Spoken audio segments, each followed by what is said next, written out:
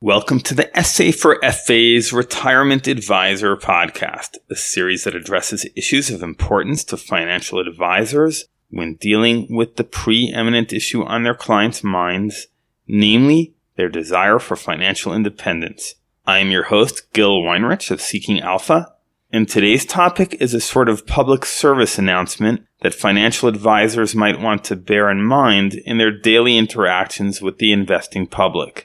We'll get to it in just a moment, but first, this message. If you're a financial advisor, you should be using Seeking Alpha Premium.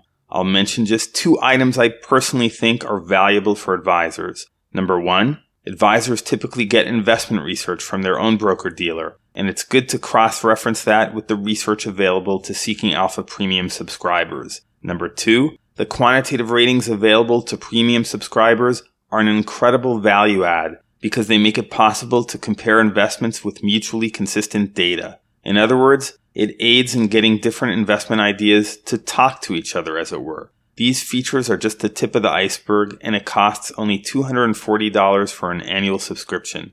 Click on Upgrade on the top right of your Seeking Alpha homepage to see a full list of benefits and options. Quick housekeeping note. I prepared this podcast in advance, knowing I'd not be at work, so if any big breaking market news occurs, you'll know why I'm not addressing it. Now, back to our podcast.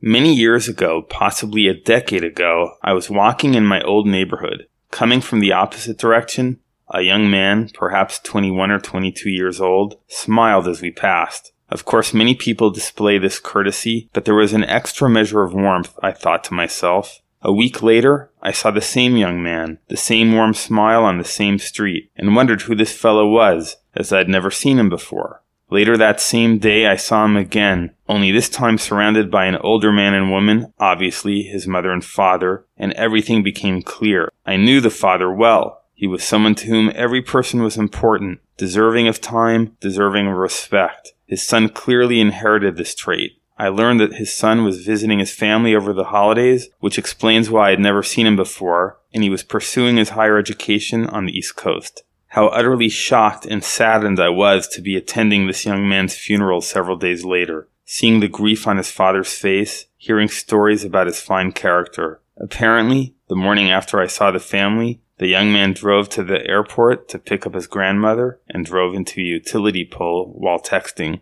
I thought of this utterly horrific event when I came across an old British public service announcement meant to educate the public on the dangers of texting and driving. The video was harsh. I couldn't fully view it. I have copied it to my Seeking Alpha article page on the chance that any listeners desire to be persuaded that texting while driving is risky. But because I believe that a lesson in one area of life is frequently relevant to others, I concluded that there is a message here for distracted investors. I surely do not intend to trivialize life and death matters by comparing it with checking out your stock quotes too frequently, so please hear me out. People who have lost a lot of wealth feel a deep sense of personal loss. They're not dead, but they may feel that way. I'm talking specifically about a wipeout, not a small loss. A friend told me he knew of somebody who took his life after a large financial wipeout in the last financial crisis. Certainly this was a well-known phenomenon following the 1929 stock market crash. But short of death, people who suffer enormous financial losses suffer even if they're still millionaires, and all the more so people of lesser means. I can think of 2 people I personally had passing acquaintance with who achieved fame and fortune, both household names, who fit this category. One is a famous Hollywood actor who earned tens of millions of dollars a year, but believe it or not, spent even more than that. Another fellow I once knew had a #1 single that surely most everyone has heard. I ran into him, this is decades ago, and he complained about being cheated by his record company. Even so, his own behavior likely had something to do with his being down on his luck. But beyond celebrities and entertainers, investors also get wiped out. About a year ago, a colleague told me of someone who lost, I think it was $1.4 million in a bad trade. This fellow's portfolio was something like $3 or $4 million, so I'm sure he feels like he lost a limb. And more broadly, though less severely, Boston College's Center for Retirement Research maintains a National Retirement Risk Index, which tracks the percentage of working-age households at risk of not being able to maintain their pre-retirement standard of living during retirement. Currently, half of working-age Americans exhibit this vulnerability. A reduced standard of living in retirement is less bad than a financial wipeout, to be sure, but it doesn't feel good, and this predicament, as noted, affects 50% of retirees. I believe in each of these cases, a form of financial distraction can be found at root. Someone who routinely earns tens of millions of dollars a year and has won Oscars and Emmys may assume the glory will keep on coming, and spend as if there's no tomorrow. Someone who dreams of the hot trade that will make him a zillionaire might plunk down an imprudent amount of his portfolio wealth, dazzled by an analysis that reads as if it's a sure thing.